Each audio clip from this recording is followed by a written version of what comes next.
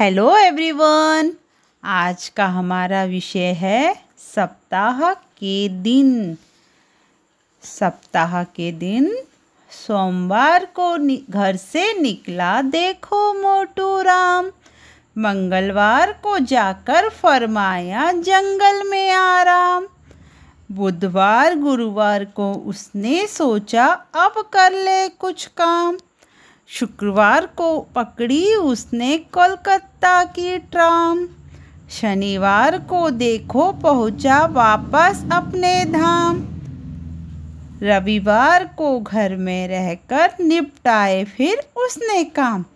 बच्चों, इसमें सोमवार सप्ताह का पहला दिन क्या है? सोमवार। दूसरा दिन मंगलवार। तीसरा दिन बुधवार। चौथा दिन गुरुवार। पांचवा दिन शुक्रवार और छठा दिन शनिवार। और सप्ताह का अंतिम दिन क्या है? रविवार। इस तरह से हमने इस पाठ के माध्यम से सप्ताह के 7 वारों की जानकारी हिंदी में प्राप्त की। धन्यवाद।